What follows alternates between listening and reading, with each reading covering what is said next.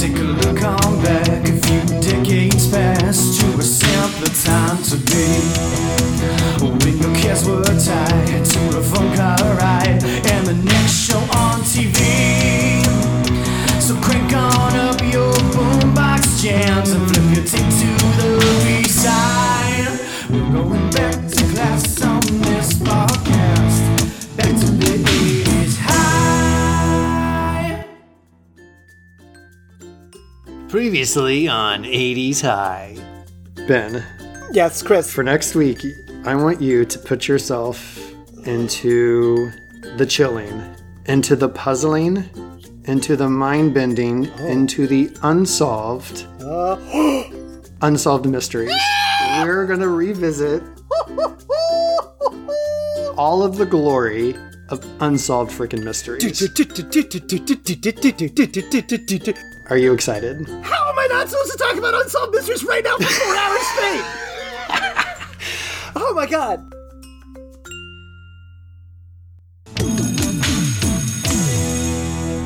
Welcome back, everyone, to 80s High, the podcast that revisits the memories in pop culture that made the 1980s one of the most radical decades in history. We're your hosts, Ben. And Chris.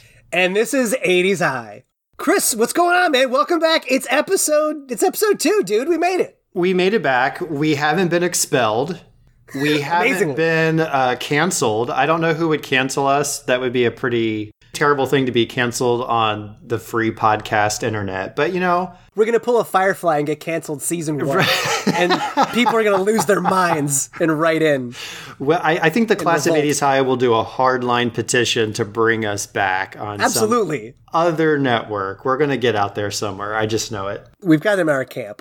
So it's early morning. We're chilling. Yeah. It's home room again. Mm-hmm. How was your week? Anything you want to talk about? Anything you want to get anything off your chest? Anything you want to break down? What's up? I'm just really excited about this week's topic. That's all I really have to say right here and right now. I mean, this is one of those days where, like, you actually do want school to start. You're in homeroom. You're like, okay, let's go. It's like field day or something. I don't know. Like, I'm so pumped.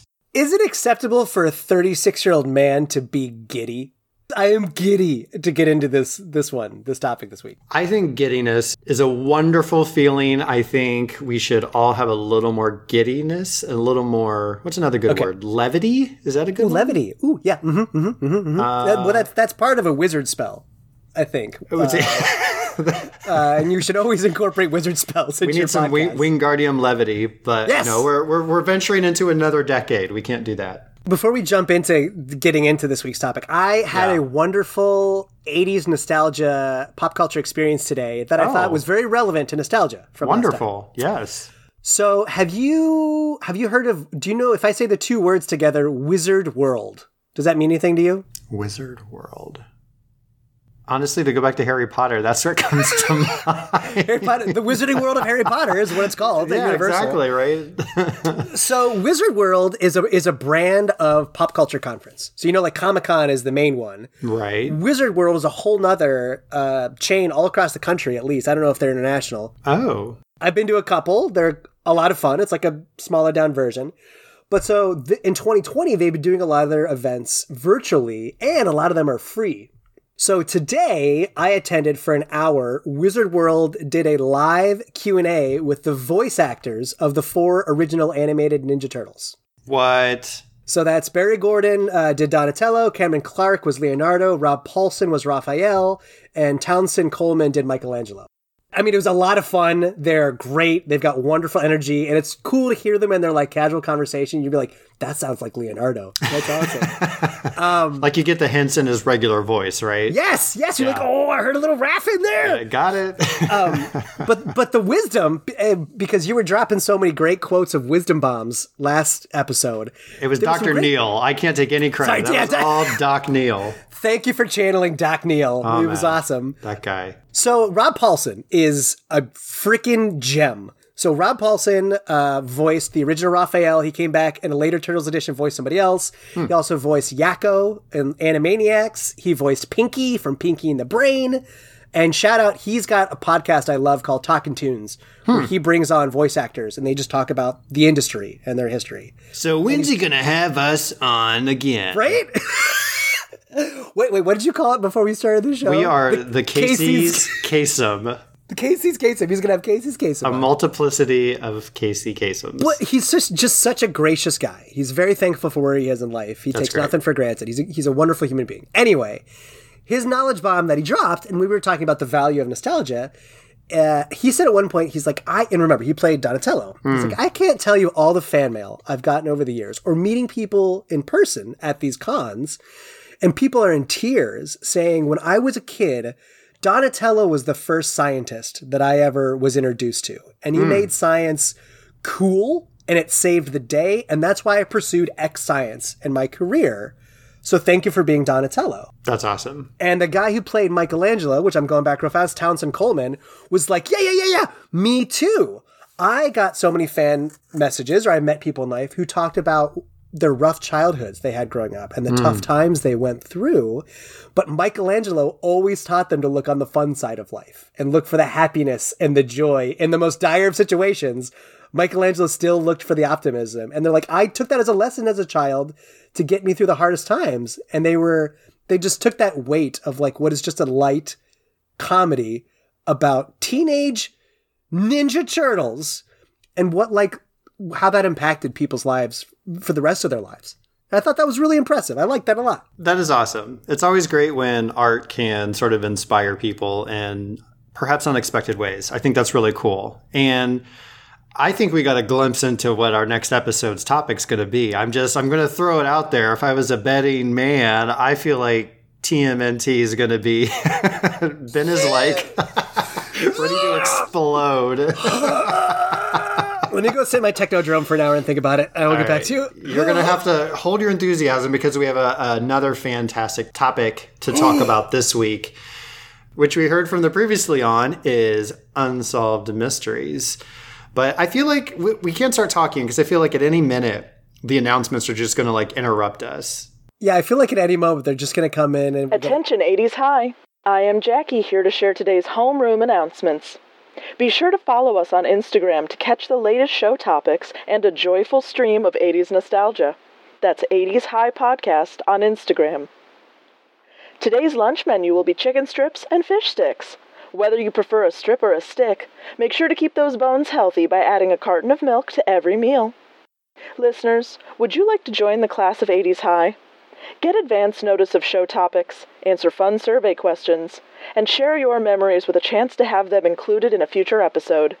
You can even be the next classmate to read these announcements. Email 80shighpodcast@gmail.com. That's 80shighpodcast@gmail.com. After school today, the AV Club will be meeting to learn about VCRs, the future of home entertainment. If you're a whiz for technology, join the AV Club today at 3:30 in Classroom 5B. Thank you all, and have a rad day. Go Mogwais! Oh, see it happen. All right, well, I'll catch you in first period. First period! Made it! History class! I took a couple side turns on my way to history class, and where I went will forever remain an unsolved mystery. I will tell you this much. Mystery. Ben was chatting my ear off the whole way here, and basically he's already jumped he's at the end of the day already. He's just so stoked. Like I said, this is our first topic, and oh my gosh, I remember watching this. I don't know if I ever saw it when it first came on, but I know during its first season run we started watching it. And Ben, what do you kind of most associate with this show? When you think Unsolved Mysteries, what do you think of? 2 words. Okay. Paralyzed fear. And it is, we talked last time about what are the triggers of nostalgia? Yeah. I'm not going to jump to anything. You do it when you want. But I just want to say at any time in my life, when I hear the theme song to Unsolved Mysteries, it immediately creates an emotion that makes me want to look over my shoulder. Oh my God. I'm scared every time. Yeah, we're going to talk about kind of why that is. I want to get into a little bit of the sort of pieces of that song that terrify us all. And I think that is the most often mentioned thing about this show. But there's tons of other cool stuff about it, which we obviously want to delve into. Ben, how many episodes would you guess have been made of Unsolved Mysteries? It's a great question. I have no idea. I feel like at a cursory, because I wanted to do my homework. I wanted to watch a couple episodes before this to get it fresh back in the brain. So I looked at like some top lists. So I have like a general idea. I'm gonna shoot in the dark at like 6 official seasons, and then maybe they're like X-Files where they're like, let's do an extra one just to scare the crap out of them even more. So maybe there's like a 7th surprise season. How many episodes would you say that would come? I thought you said total? season. Oh no, that's fine. This is good. So in the 80s was like Star Trek days where they used to pack like 312 episodes into every season. None of this like Stranger Things where there's 10 episodes or Game of Thrones 7 episodes. No, there's no 10 episode runs. No. I'll go with the same thing. I bet every season had 25 episodes roughly. Okay. So 25 times 6. So that's 150 episodes. 593 What? episodes. The show was run for 15 seasons. We're going to get into this later in chemistry, but I hate that there's that many episodes detailing real-life unsolved mysteries. That's upsetting. That's a little terrifying, right? For many reasons. Yes! 1, there's that many instances of the theme song out there, but 2, there's that many mysteries to be solved. Yes! What the hell? Another fun little piece of history is that Robert Stack was not the first nor the only host of the show. There were 5 different hosts. I feel like watching the intro, the old priest from The Exorcist would have made a really good, just like walking down the alleyway, coming up into the lamplight. Are you kidding me? I only knew about Robert Stack. Well, obviously, he's the iconic guy, but when the show first came out, it was a special on TV, and it was hosted by Raymond Burr, who played Perry Mason, and a lot of people know from, 50s and going forward, it was Raymond Burr who did the first episode. And Raymond Burr also has a kind of classic, iconic look and sound to his voice. But certainly Robert is the one everybody knows. Can you slip in like a Raymond Burr audio clip here so we can get like a sample of that Tasty's popular voice? Take it away, Raymond. Through the years, I've been associated with many fictional mysteries. However, tonight we will see 4 mysteries which are true and still unsolved. They've affected the lives of many people like you and me. But these people have found themselves swept up in a vortex of the most extraordinary and mysterious circumstance. All right. Wow. Okay. I get it now. So, Raymond was good, but then they had another, they released more specials. It was really popular. There was a guy named Carl Malden who did it, and then Robert Stack did a couple of the specials, and then they made like proper season. And Robert did it for a long run. But, towards the end of its kind of like continuous run, ratings started to drop. And so they actually brought in a co-host. Virginia Madsen came in. But unfortunately, having a co-host did not boost ratings. The show went off the air. It switched networks. It's been on like 5 different networks. Oh, they pulled the old Conan O'Brien. I know, yeah. Just hopping around. Right. Network to network. And then, I don't know if you know him by name, but Dennis Farina had done one when it moved over to, I think it moved to CBS. But like I said, it kind of hopped around a little bit. And then, of course, the new season came out with no host. And we'll get to that later today. How is there a crime drama history show with no host? It's just like, now we're not even going to walk you through the horror. You're just going to guess on your own what we're getting into. The stories will kind of tell themselves. And I think there's a lot of more recent influences as to why that is. But we'll get there. We will get there. I did also want to mention one fantastic thing. There was a famous actor who nabbed an early role in his career as one of the reenactors. I think he played a murder victim. Who was it? You might know who this is. True to his past, John Stamos. He played a detective. If you made contact with him, you'd see the magic he brings. I feel you're speaking in very clear code, and someone 6 weeks from now in their car is screaming into the windshield with the obvious answer. Listen to the words I'm going to emphasize here. See, this is the unsolved mystery for you. True to his past, he played a detective. If you made contact with him, you'd see the magic he brings. True detective, magic, contact, magic, true detective. True Detective is a current show. Magic Johnson was a very popular basketball player at the time. A detective of magic could be a Ghostbuster. Could be a Ghostbuster. Who was in True Detective? And Contact? Dan Aykroyd. And Magic Mike? Oh, Contact. Jodie Foster. I can't believe you don't know who I am. There's all sorts of layers to the way that I'm acting. Billy Bob Thornton. Who was it? Matthew McConaughey. Oh, no way! I've never seen True Detective. This is terrible. Okay, but clearly I'm not being invited to any panel of voiceover artists. No. And it was really good. You needed to be like in a car, in a luxury vehicle driving at night. Like, doesn't he do some car commercial all the time? Like Buick or something? When I drive a Lexus down the road. I don't know. It's one of those, yeah. Oh, I thought he was just in here a second ago. Was that him? Was that you? I thought he came in. I'm going to hear this on the playback when I edit, and I'm going to be like, that's the worst Matthew McConaughey ever. I know. It's so good. You either just know this because you being who you are, or you researched it. But I have 2 history questions that don't make sense in chemistry. Like honest questions as I was listening to this. All right. That I need help on. Robert Stack. When I saw him and when I heard him, rewatching these episodes, I was like, that guy is a big deal. Who was Robert Stack? Was he from something else? That's a great question. He was in Airplane. Maybe it was Airplane! So Ben, like Robert Stack, I mean, you check out his oeuvre, but the man is a World War II veteran. He was an aerial gunnery officer in the Navy. This guy has done tons of TV shows. Untouchables television show. He was Elliot Ness. So he's been a crime fighter basically his entire life. Okay, so it's in his blood. I like that. It's him. It's his essence. It's who he is. I love it. Okay, that helps. The other question I have, yeah, and this is really important for framing up our discussion. Why did this show start? Why did this show exist?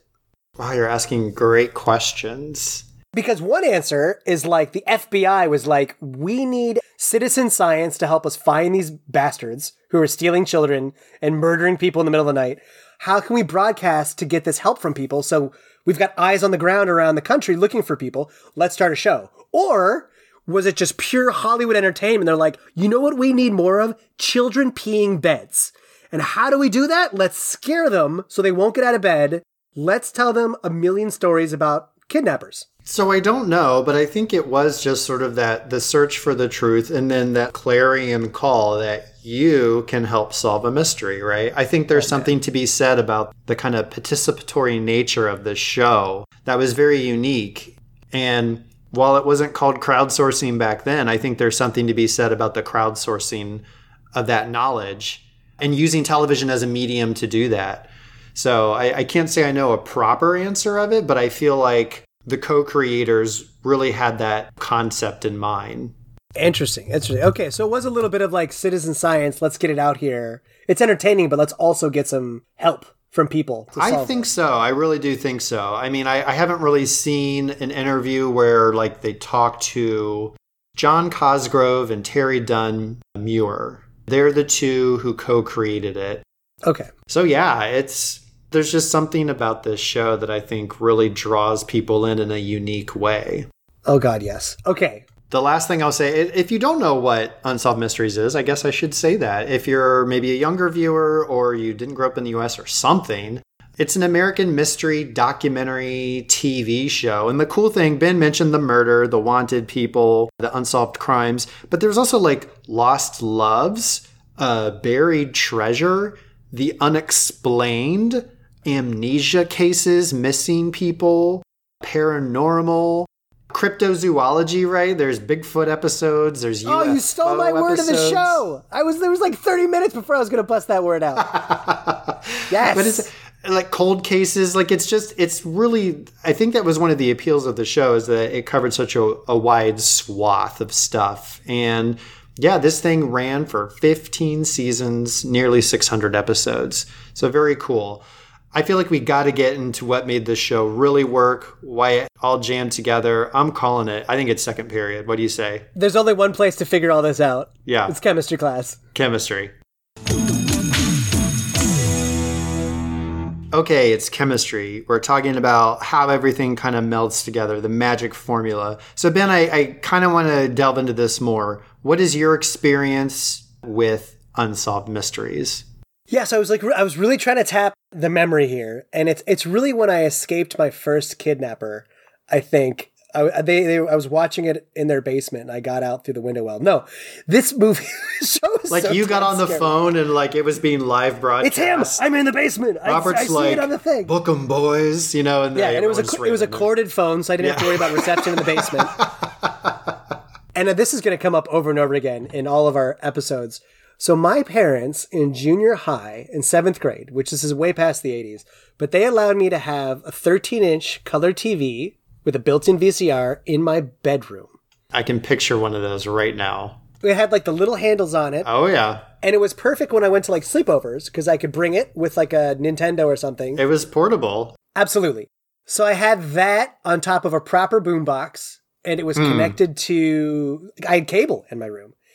And I was a crazy night owl as a kid. I would stay up so late. I don't know if my parents knew that or not. And what was on really late at night Oh, my God. was calls from the Jamaican medium who could speak with your dead relatives. I forget. That was Miss Lady Cleo. Miss Cleo. So she was on anything having to do with cryptozoology. And Unsolved Mysteries was on. And that you'd watch this at night, and then you'd be like, well, I can't go to sleep now. It's the highway to Nightmare City. So I got to watch something else to cleanse the brain palette. Right. And then you turn the TV off, and then you're laying there, and of course, Unsolved Mysteries come back, and you're like, why have they not found that child yet? How could they not do that?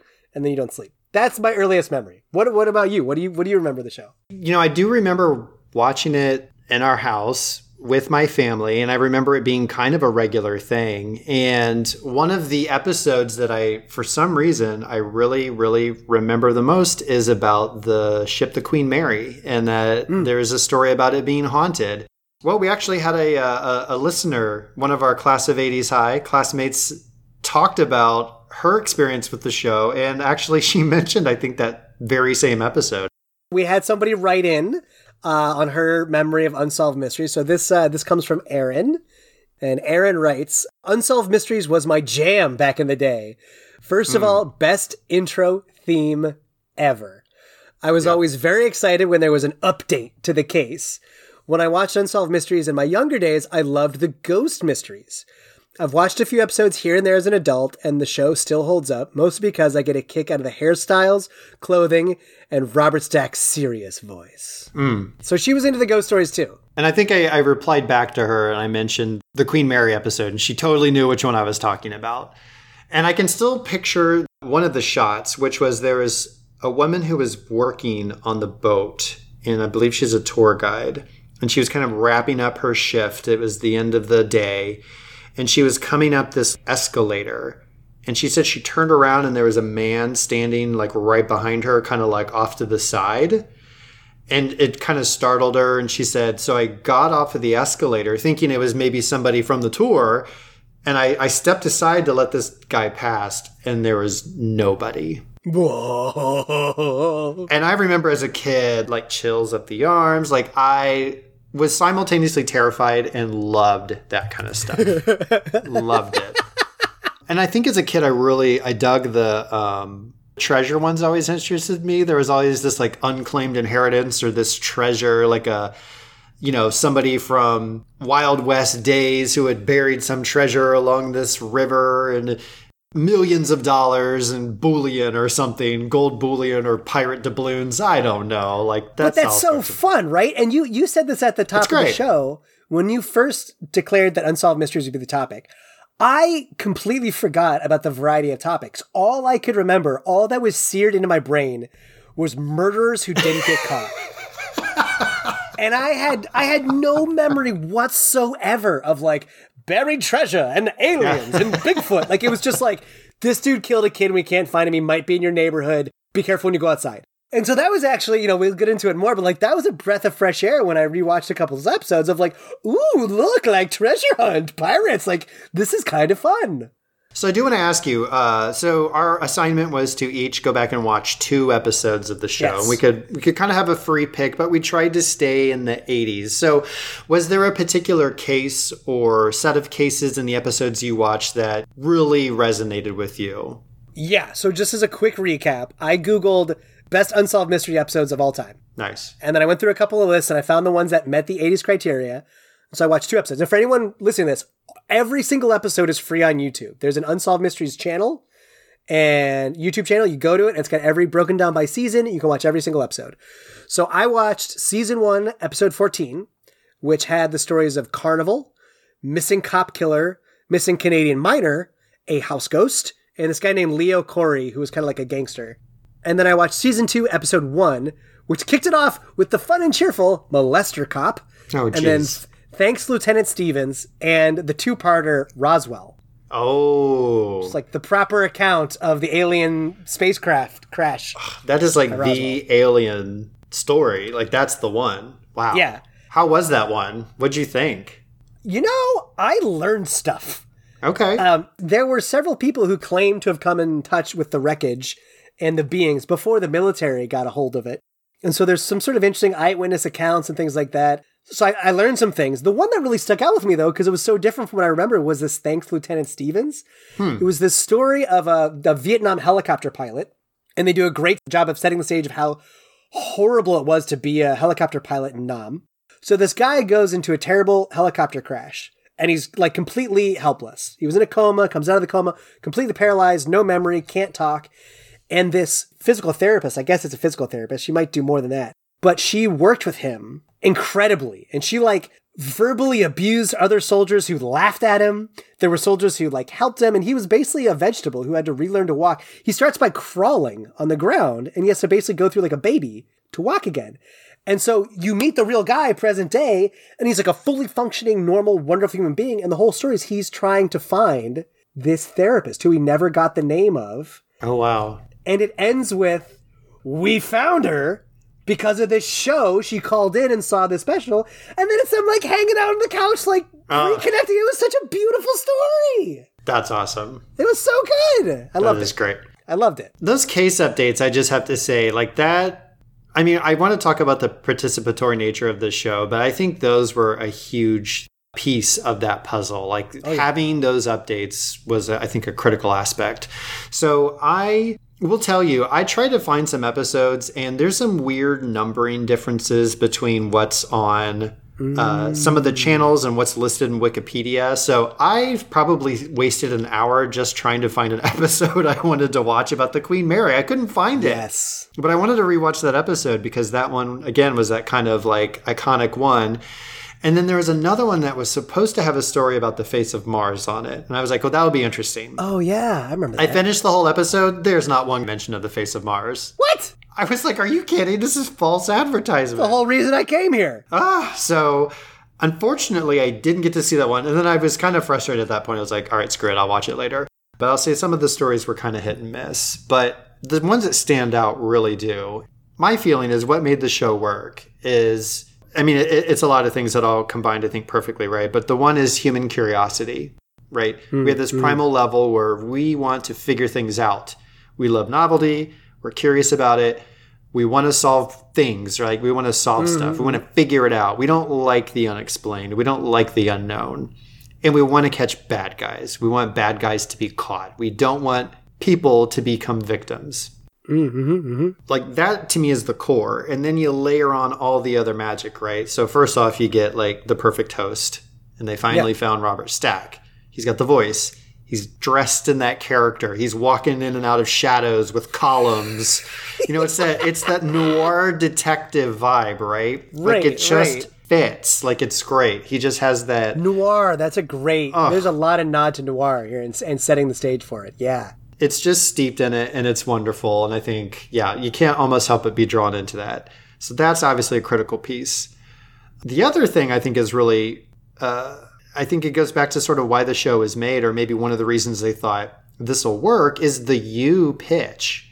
You know, Robert says, join me. You may be able to help solve a mystery. So it's like, wait, I get to be the one to crack the case?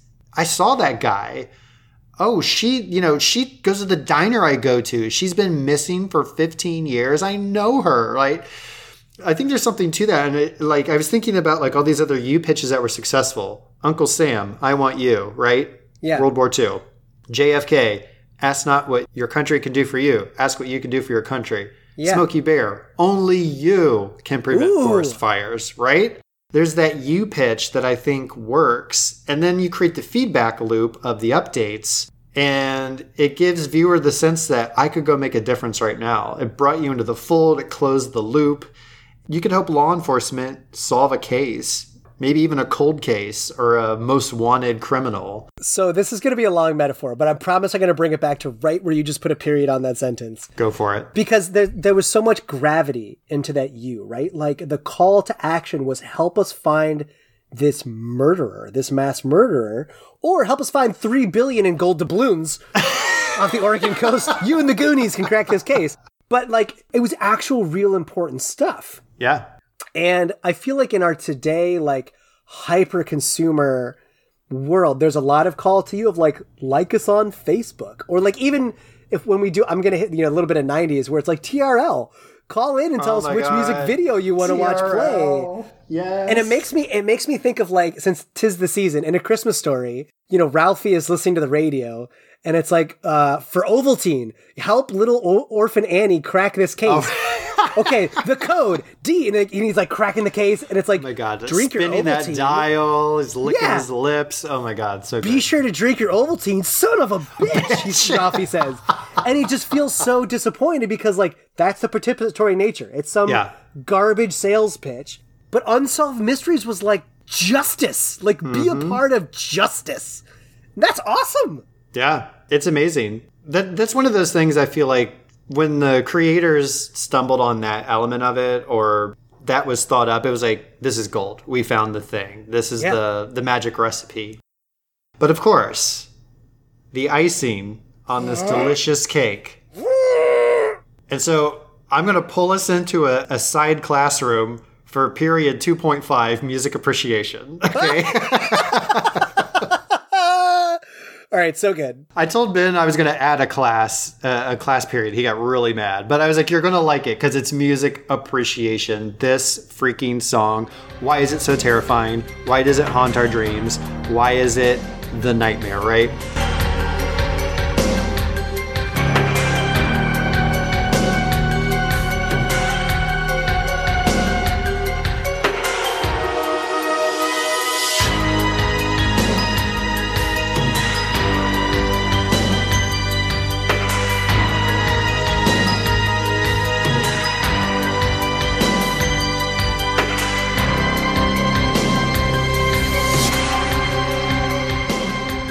Forget the Halloween theme song. Forget 1, 2, Freddy's Coming for You. All of those out of there, right?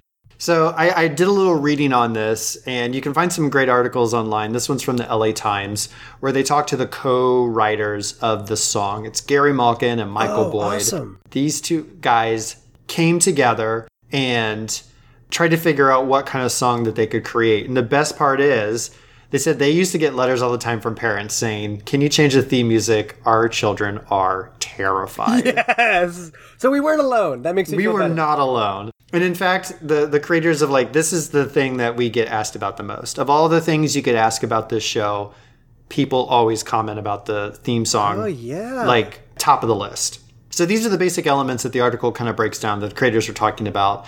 So there's ostinato, which is that repeating rhythmic figure that gives a song its like urgency, its inescapable menace, right? That like dun dun dun dun dun dun dun dun dun dun dun dun dun dun dun dun dun. Okay, Yep. And then they dropped in a scary bass line, right? Which is like there's been a lot of flack around Inception that like that sound effect, but that's the thing, right? Bwam bwam in the background. Mm-hmm. Good, good, love it. There's also an interval called the tritone or the devil's interval. There's literally a thing in music called the devil's interval. Yeah, but in the theme song, what is the devil's interval in the theme song? So I tried to figure out what aspect of it actually is. It's very hard for me. Music composition theory folks are going to understand this super well. I tried to understand it. I watched a couple videos. I didn't quite get it. It's a dissonant combination of tones. And so you'll find a lot of tritones in like jazz music. You'll find it in rock music where they're creating that kind of dissonance. Again, it kind of amps up the tension, the instability. It's just this dissonance that's added in there. I can't quite determine what part of this song is that thing. Okay. I had trouble with that. I think it's just the music combinations of some of the notes that are being played. One more time. The Devil's Nightmare. What's it called? What's the phrase? Devil's Interval. The Devil's Interval. Okay, awesome. Yeah. Great. And basically when you're looking at the music scale, you're just doing like some diminished or augmented like thirds and sixths and things like that. So okay. I barely even know what I'm talking about, but that's what I learned. I think something that's really effective about the theme song is it's technically like if you looked at sheet music, it's like 2 bars because it's just the same like dun dun dun dun dun dun dun dun dun dun dun dun dun dun dun dun. And if it's just those notes, that gets in your head. It's really easy to remember that. Oh yeah, that music, that progression. Yeah, and the fact that it's just like it's rhythmic, you don't escape the song, right? And that's the inescapability of it. And then you add in all of these other layers that are just nightmarish, right? So the part that really puts it over the edge is the synthesizer. And so they worked with a guy named Charles Judge. He added the synth, right? That's the like the whining and you know the like when those parts come in, that's the part that always terrifies me is that whining. It's this like sweeping, sliding pitch bends, siren-like, it's wailing, it's just that's the chilling part whenever that comes on. It's a cyber cat being thrown through the air. Oh my god. Yes. Yeah. Android cat. Yes. And then there's a killer drum sound in there, right? It's kind of like a gunshot or an explosion. Again, more tension. Layers, layers, layers. The sedimentary rock of this song is just like layers compressing down on my God. your psyche. Oh, it's so good. I mean, I feel like I very much appreciate music more. Has this class been effective? Well, the last thing I want to say, so one of the co-creators, Malkin, that was being interviewed, he said that after spending weeks putting this score together, he had to go on a camping trip to Mount Shasta just to kind of get away. He said he was so plagued by the song, it destroyed him for weeks after. He had horrible nightmares. Yeah, buddy. It haunted his dreams. It's such a trope in so much fantasy, like in novel or in television or movies where like there's a certain series of notes you shouldn't play because it will summon a demon or something. Right. Like, and there's a lot of that, right? Like in E.T. the Extraterrestrial, there's a do-do-do-do-do, like they have to communicate with the aliens. In Masters of the Universe, there's that weird freaking keytar thing that the dwarf guy plays, and that opens a gate. Like, there's a series of notes, and I feel like these guys made the note. If you make any piece of music that involves the Devil's Interval, you're trying to summon Hades. And they did it. They did it. Yeah, and again, 30 years later, we're still all terrified. So, oh my God. Congratulations, guys. This is all of the reasons the show is effective. When you just pile all that together, it's like you've got this combination that can't really lose. It can't fail. So is it okay to go back to chemistry class? Okay, so I pulled you back. we're leaving the side classroom. We've now gone back into chemistry. We're at our beakers and graduated cylinders. I still have a recorder in my pocket, though. Obviously. Okay, because you were talking about what makes it so scary. So I was trying to really think this through while I was watching the show. And I feel like there are 3 pillars besides the theme music that make this a terrifying concept. Sure. Is this a good time to get into this? Number one, there are so many stories in Unsolved Mysteries about kids going missing. Kids that never got found, that they went out to play one day, they went riding on their bike, or they went to go get something from the store for their parents, or they went out to play in the woods, and they never came back. And this show is not fiction. These kids are gone. And in every one of these episodes, it's always like an adult is the suspect, right? An adult somewhere took this kid, and the kid is now gone. It's most likely they didn't go to Disney World for a super great time. Like, something bad has happened to this child. And I think that was so scary to me as a kid because it was one of my first introductions that adults do bad things to kids. Yeah. I had lovely parents. I still do have lovely parents. I grew up in a great neighborhood. I knew teachers, and all my teachers were great role models. And then television and film, like, you know, besides like frickin' who's the bad guy on G.I. Joe? Cobra Commander? Cobra Commander. Like, besides that dude, like, nobody would have ever hurt a child anywhere. But this show was like, these are real adults Yeah. who stole real kids and they're gone. And that was like, as a kid, you're like, oh my God, which adults should I be scared of out there? Yeah, especially back then. I don't know if it's different. I feel like it is different now. It's a different kind of tone. But I think especially back then, that was just more of a foreign concept for, I think, more kids than now, right? Oh, yeah. Yeah. So that's pillar number 1 of why I think the show was terrifying. Number 2 is like... That's a firm pillar. That firm is pillar, right? Nightmare. So let's think about cops. Like, do you have TV shows or movies? Like, are there cop shows or cop movies that stick out to you that you were like, I love that show? When you said Cops, I thought you meant the show called Cops. No, I was no. Which was also more fiction, like fun, more tales of nonfiction, right? Law enforcement stories. Well, there's Police Academy. Perfect.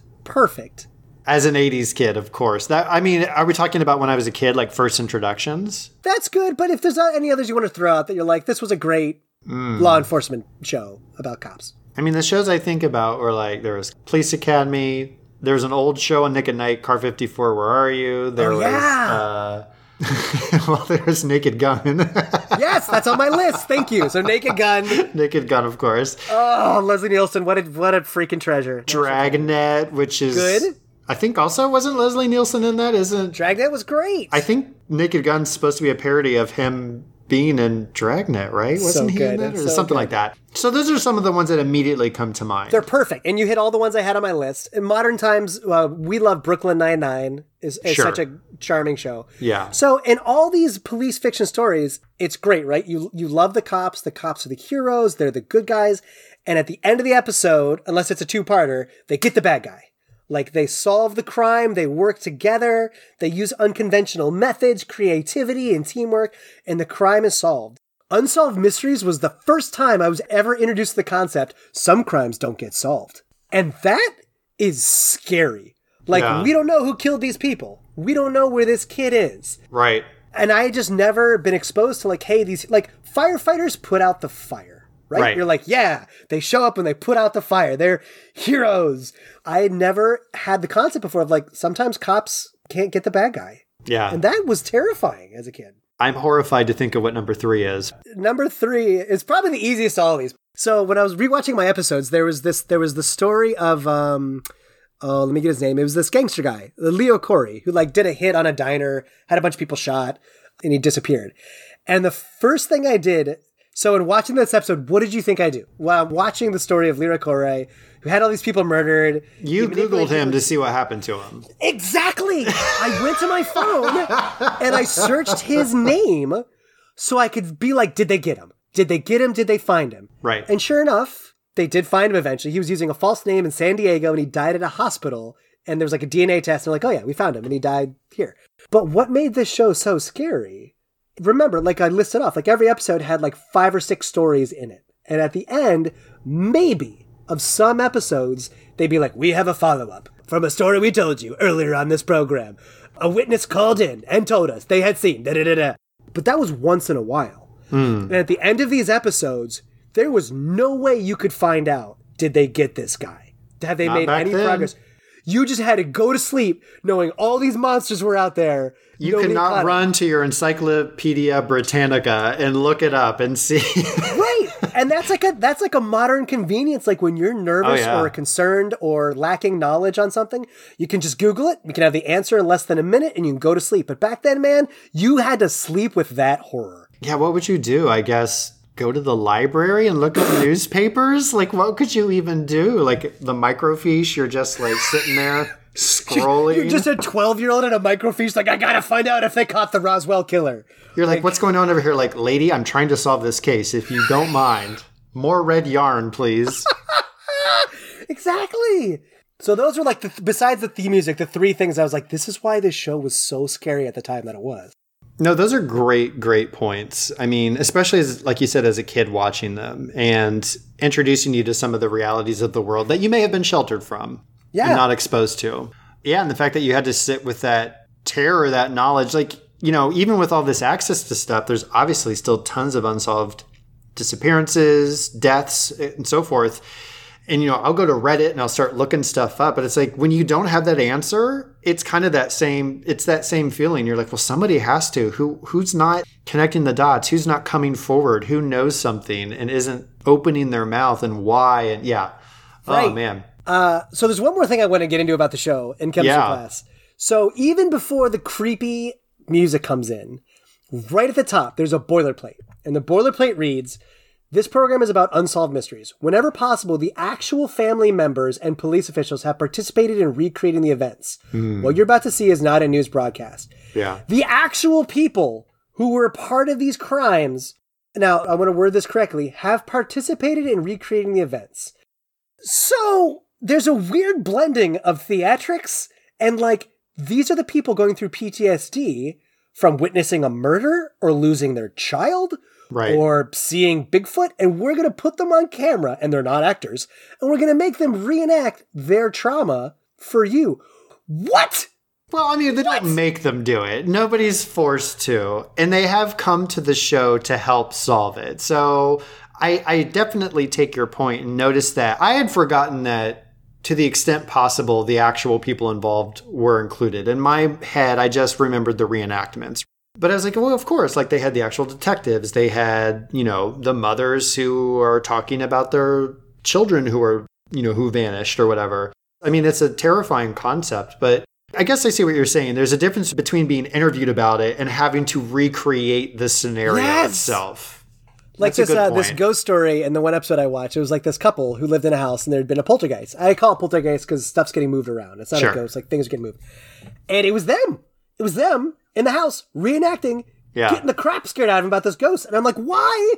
Why would you do this? Why would you Okay, sorry, we didn't get on that. Take 29 of you peeing yourself in the shower out of horror. Why would you go through this? You want answers. That's the thing. You want answers. Oh my People God. don't like unsolved stuff. That's the magic recipe. It really is. Oh my God. Okay, that's all I have for chemistry class.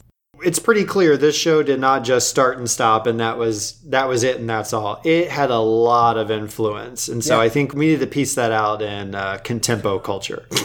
I don't know if the microphone picked that up, but I just had a little tum-tum grum-grum. Should we go to lunch? We're so excited. We're skipping lunch. We can't skip lunch. As I heard on the announcements, our choices are sticks or strips. I was a strip man all the way. I'm a stick kid. So you're a stick kid. Okay. All right. Let's go enjoy our probably real meat lunches, and then I'll see you in Contempo Casual. Into Contempo Cash! Oh, Contempo Culture. It's all right. Contemporary Casual. It's like a new fashion style. I like it. It's good. Spytech, Case 101. The Whistler's made his move.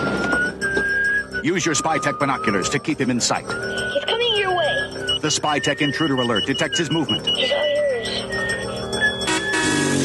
You've lost him. Set up the Spytech long-range microphone. You can hear the smallest sounds like they were right up close. You've got him now. They have Spytech. They know. Spytech, high-tech equipment that works. Each sold separately, new from Tyco. Okay, well, my stomach is grumbling, which means those fish sticks did not sit well. Well, why don't you take a big old bite out of contemporary culture? And I mean, I'll tee you up because I think you've done a lot more research on this. This show was huge. I mean, so many people watched it. Yep. It's a cultural phenomenon and obviously inspired a lot of different culture and media that came after it. What bubbles to the top for you? Who do you think got their inspiration from this? The things that I kind of thought of and wrote down were America's Most Wanted, which started a year after. I forgot about that show. Yeah. And by the way, there was almost 1,200 episodes of America's Most Wanted. What? Yeah, twice as many. If you've got that many people on your Most Wanted list, you got to be more specific about your Most Wanted list. Again, that's just to say there's a whole lot of crazy stuff going on, right? So that was one. Investigation Discovery is a whole channel, right? The ID channel. Oh, yeah. Cold Case Files, I think is what it's called.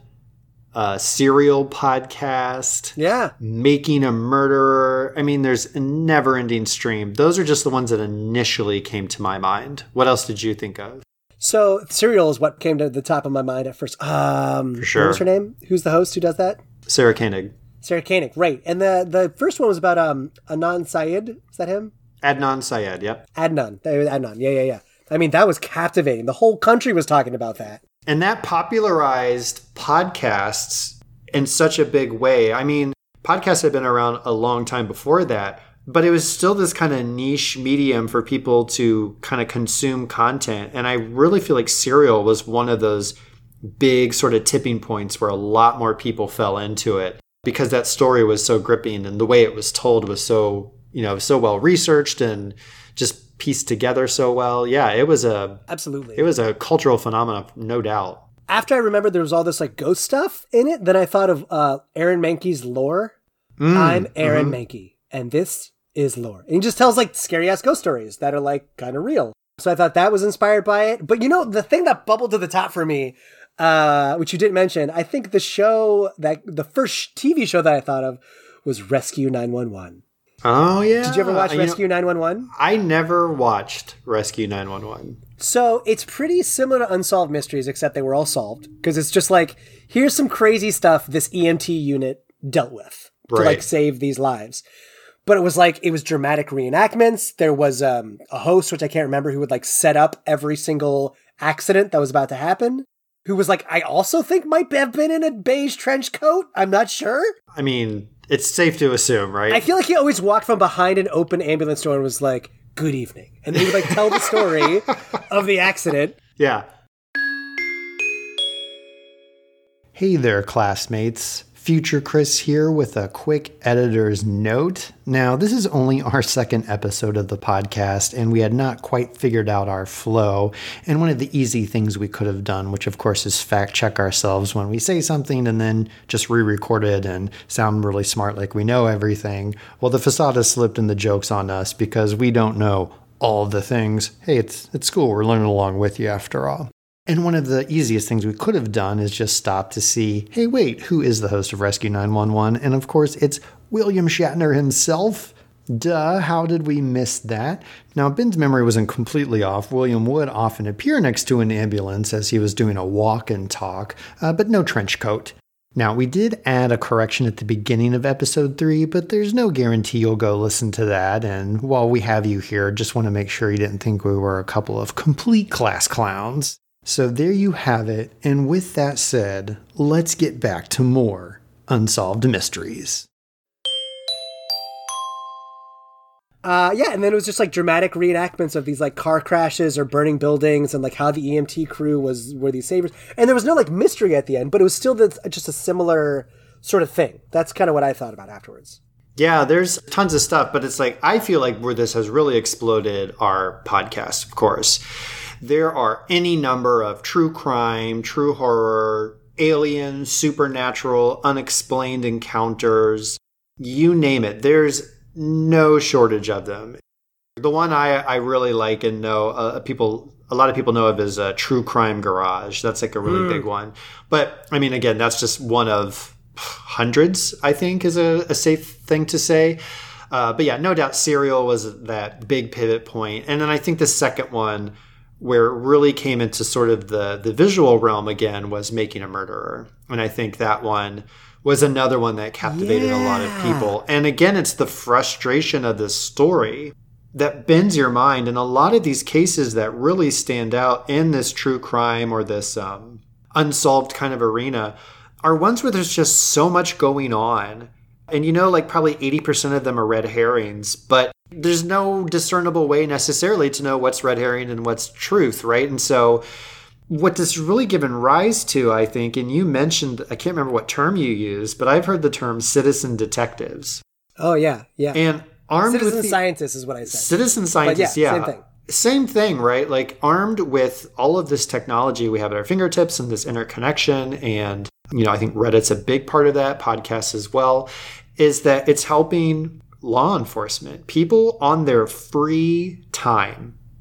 No one's getting paid to do this. No. Doing all these exhaustive bits of research and investigation to revive these cold cases, to kind of crowdsource their knowledge and catch a bad guy or give peace to families who don't know what happened to a loved one. And that I think is really cool. I mean, we talk about a lot of the ways that technology can be so devastating and problematic, and those are all true. But on the other side of the coin, we can't deny the fact that there are people who want to do good. They want to be involved. I don't think Unsolved Mysteries was the first, but I think it was definitely another one of those cultural moments where that call to you has still stuck with us. And now we have even more tools at our disposal to lend a hand. And for the people who do it respectfully, my sense is law enforcement is really appreciative of that because they're under-resourced.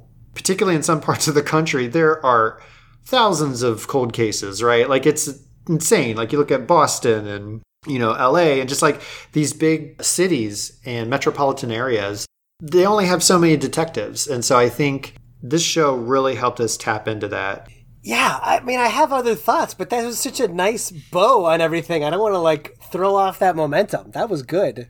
Well, but I want to get your thoughts as well. What did you? So you mentioned Making a Murderer. Yeah. And I think, I made the point earlier of one of the things that made Unsolved Mysteries so scary as a child was cops not finishing the job. And granted, I mean, these cases, the more you learn about cases like this, if you don't have the evidence, you have nowhere to go. You have no more information. You can work all the hours you want, but you just don't have the information to finish the job. I get that.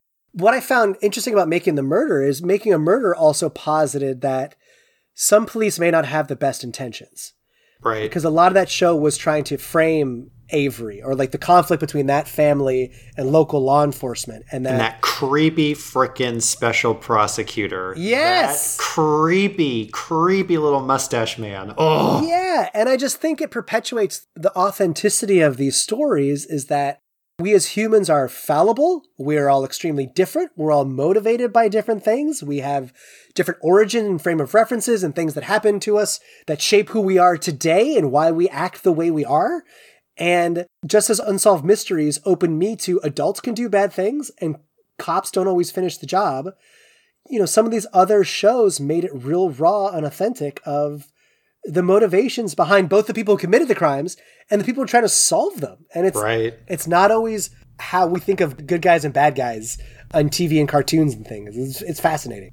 No, I think that's absolutely true. And I think to the extent that citizen detectives can help keep law enforcement accountable to what they are trying to do and put on that pressure, I think that's an important piece. But I mean, most certainly, I think what a lot of these continue to show is there are still biases and flaws and people with not the best motivations who are involved in this solving piece of it, and all sorts of interests as to why it might be important to not have open cases. And so that's part of the system and all the different people involved. And so it does expose, I think, a lot.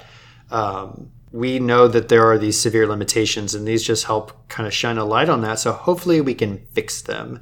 We recognize there's a problem and it needs to change. And to your point about serving justice, I think that's an even greater piece of it too, right? We can serve the justice of bringing a bad person to their reckoning, but also the system itself needs to be in service of everybody, right? Absolutely. 100%. I'm going to end on your really empowering positive note that I really liked, where think if you're a survivor of one of these unsolved mysteries, that you've lost a family member or something and you don't know what happened to them, and just how alone and scared that can make you feel, right? There's this empty place in your life that this person filled, most likely with joy and love and memories and things like that. And your local law enforcement is like, sir, we've done everything that we can.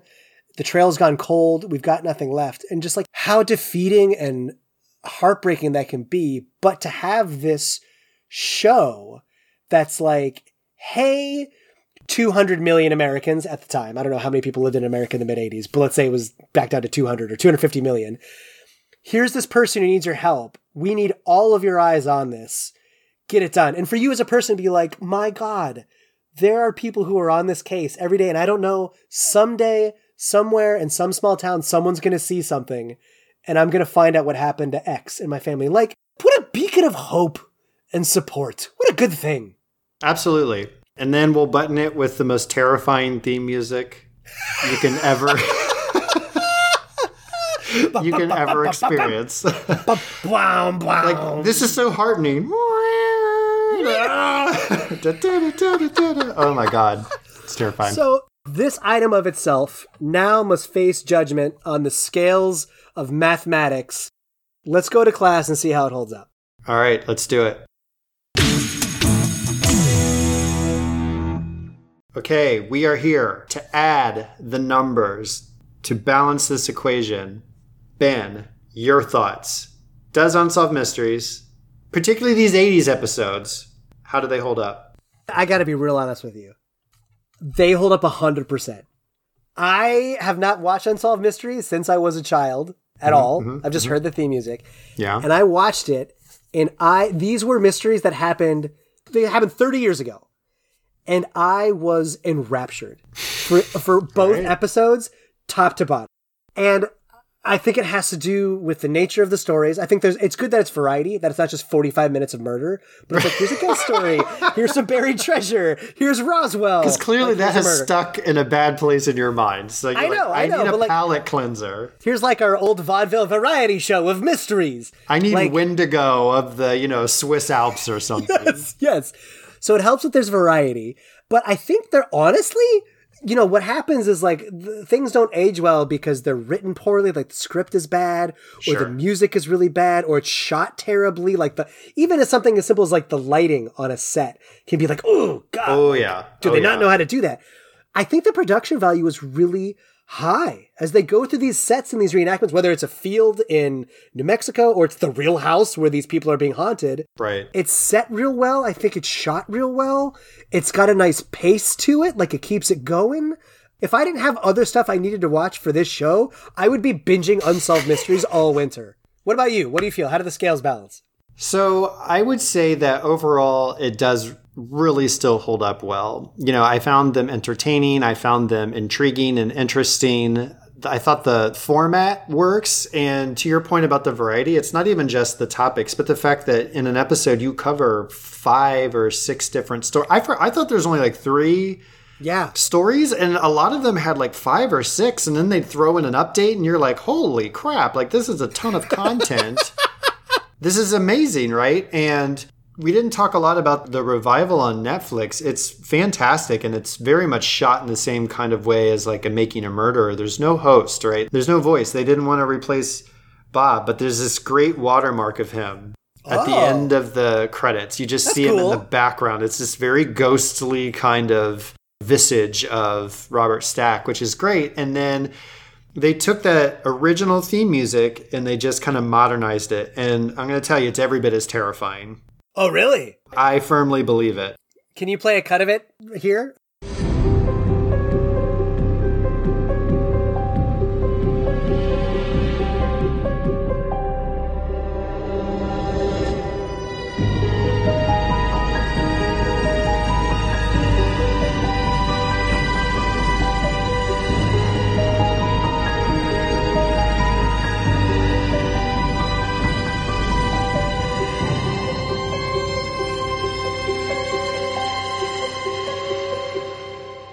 I think I know what the devil's interval is now.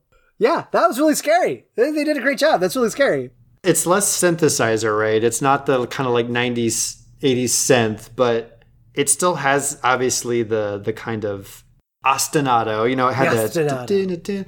But again, that wailing part is always what got me. And I remember when I popped in the first episode of the new Netflix run and that song came on, I was like, ooh, they've done it justice. And then the whale came in and I was like, I got chills. And then I saw that watermark of Robert Stack come on and I was like, this is gold. Good job. So all right, good. I have not watched the new Netflix series. How do you feel about it? Hot take. What do you think of it? Okay, so I really like it. I will say the supernatural ones don't really hit with me. But I'm going to tell you right now, anyone who's watched this run, the very first episode is Mystery on a Rooftop. It's going to haunt your dreams. That I think I told you this, Ben. That episode made me go down a rabbit hole where I was on Reddit. I listened to about 10 to 12 podcasts talking about this case. Oh my God. The only thing I haven't done is read the book by the woman who lived at this hotel where it happened, and she wrote a book about this entire case. It's a perfect mystery in the sense that it could be explained in like 10 different ways. Oh, God. Okay. It's insane. So the very first episode is brilliant. I like it.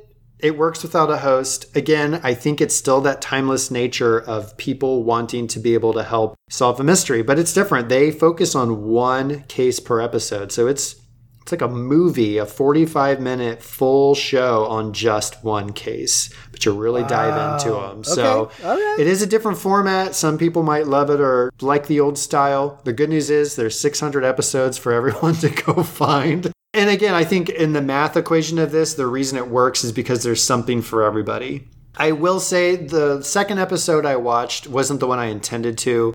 I didn't get my Face of Mars. I found it to drag a little bit. And I think this is one thing I remember about the show. If there was a type of case I didn't really care about, it felt like it kind of pulled me down. Yeah. And so I think it was more about the content. I really don't have much to complain about the format of this show, even 30 years later. It's just so good. Which is amazing. Can you imagine let's give it another 15, 20 years from now, somebody watching Road Rules from MTV and being like, it's timeless. This reality show holds up. So, I mean, would anyone say that about it now? No, God, let alone in 50. Do we need to wait another decade and a half? I don't think we do. So I think it's phenomenal. I think we're going to have a lot of stuff on the show where we're like, we love this. We have warm memories. Does not hold up. Can't watch it today. Can't play it today. Can't read it today. Having said that, Road Rules versus Real World, now that will hold up. Huge. It huge does throwdown. and continues to hold up. That's the secret sauce. You got to put the two together. So this was the most exciting day of school I've ever had. Yeah, this is great. Okay, I've had so much education, too much, some might say. And I'm ready for next class. I'm ready to start the next one, but I need to know what I'm going to be learning about Ben. Oh boy, I'm excited to assign some homework this week. I want to ask you real quick. Are you more excited now to announce, to reveal it to me, or were you more excited when you were waiting to get the revelation last time? This is such a great question. So I have to answer this question with an honest love of my brother. So I have an older brother, and it is Christmas season. We are in the month of December. And what I am so always impressed about with my brother is he always gets everybody the best Christmas gifts. And he doesn't need a bunch of info. He just knows you well. And whenever you open something from him, and there's we all have throwaway gifts, like here's a new toothbrush, that kind of thing. Here's a stocking stuffer. Right. But he's always got a couple gems that you're like, I never knew I needed this in my life, but it's changing everything. Those people are amazing. He's incredible. How they do it. I don't know how they do it. He crushes it. And so when Andy's like, here, man, Merry Christmas, and he hands me a gift, I am like, I'm so excited to open it because I was like, I don't know what it's going to be, but I know I never knew I needed it, and I'm going to need it every day for the rest of my life. Right. I am so excited by surprises. I love surprises so much, but as you knowing me so well, I love to surprise. I love to plan something out and to be like, ta-da, to other people. Yeah. To be honest, equal. Don't choose your favorites, right? Yeah. Okay. So it's so good that I'm finally getting this out because the inspiration came from when the minute you said Unsolved Mysteries last time, in my head, bum bum bum bum bum bum bum bum bum bum. The music, right? Huge. Music is huge. Absolutely. And so I was thinking about earworms, and I've been humming something all over the house all week, and it's the point where my wife is getting upset. She'd be like, "Is that? It's the same song." Every time you do dishes, you're singing this song. And I was like, yeah, but it's a jam. It's a banger, and you got to love it. And so I've got a music video for you for next week. Okay. And that music video all right, hold on. Prepare yourself. Okay. Starts with 2 keynotes. I'm going to try and do it without waking up everybody else in the house. Hey. Anything? Peter Gabriel's Sledgehammer. Sledgehammer! Oh my God. Any initial thoughts, memories of that song, that music video? I mean, that song could be a steam train rolling up around the bend. Yes! It could be a bumper car bumping. Oh my God. Okay, I have thoughts, but we can't get into it now. But I know the video. I can picture parts of it. Great song, great video. I can't wait. This is exciting. We probably need to apologize. There's probably going to be a lot of singing next episode. So much singing. Sorry, everybody. Don't even play a clip. We're just going to sing the whole song together and do it. No clips. Please still tune in. We don't tune in spite of the fact that Ben and I might sing a lot of Peter Gabriel. So. In spite of. I love it. All right. Well, send us out of here, man. Get us, we solved this mystery. Oh my gosh. gosh. Get us out of school.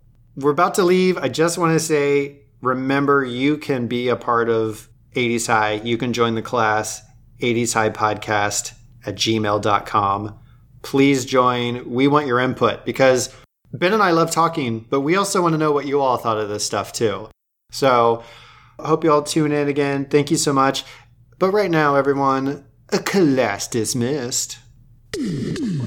Thanks everyone for listening to 80s High Podcast by Ben and Chris. Our theme song is by Greg Reed at gregreedmusic.com with vocals by Chad Bumford. Show artwork is by Alex Goddard at alexgoddarddesign.com.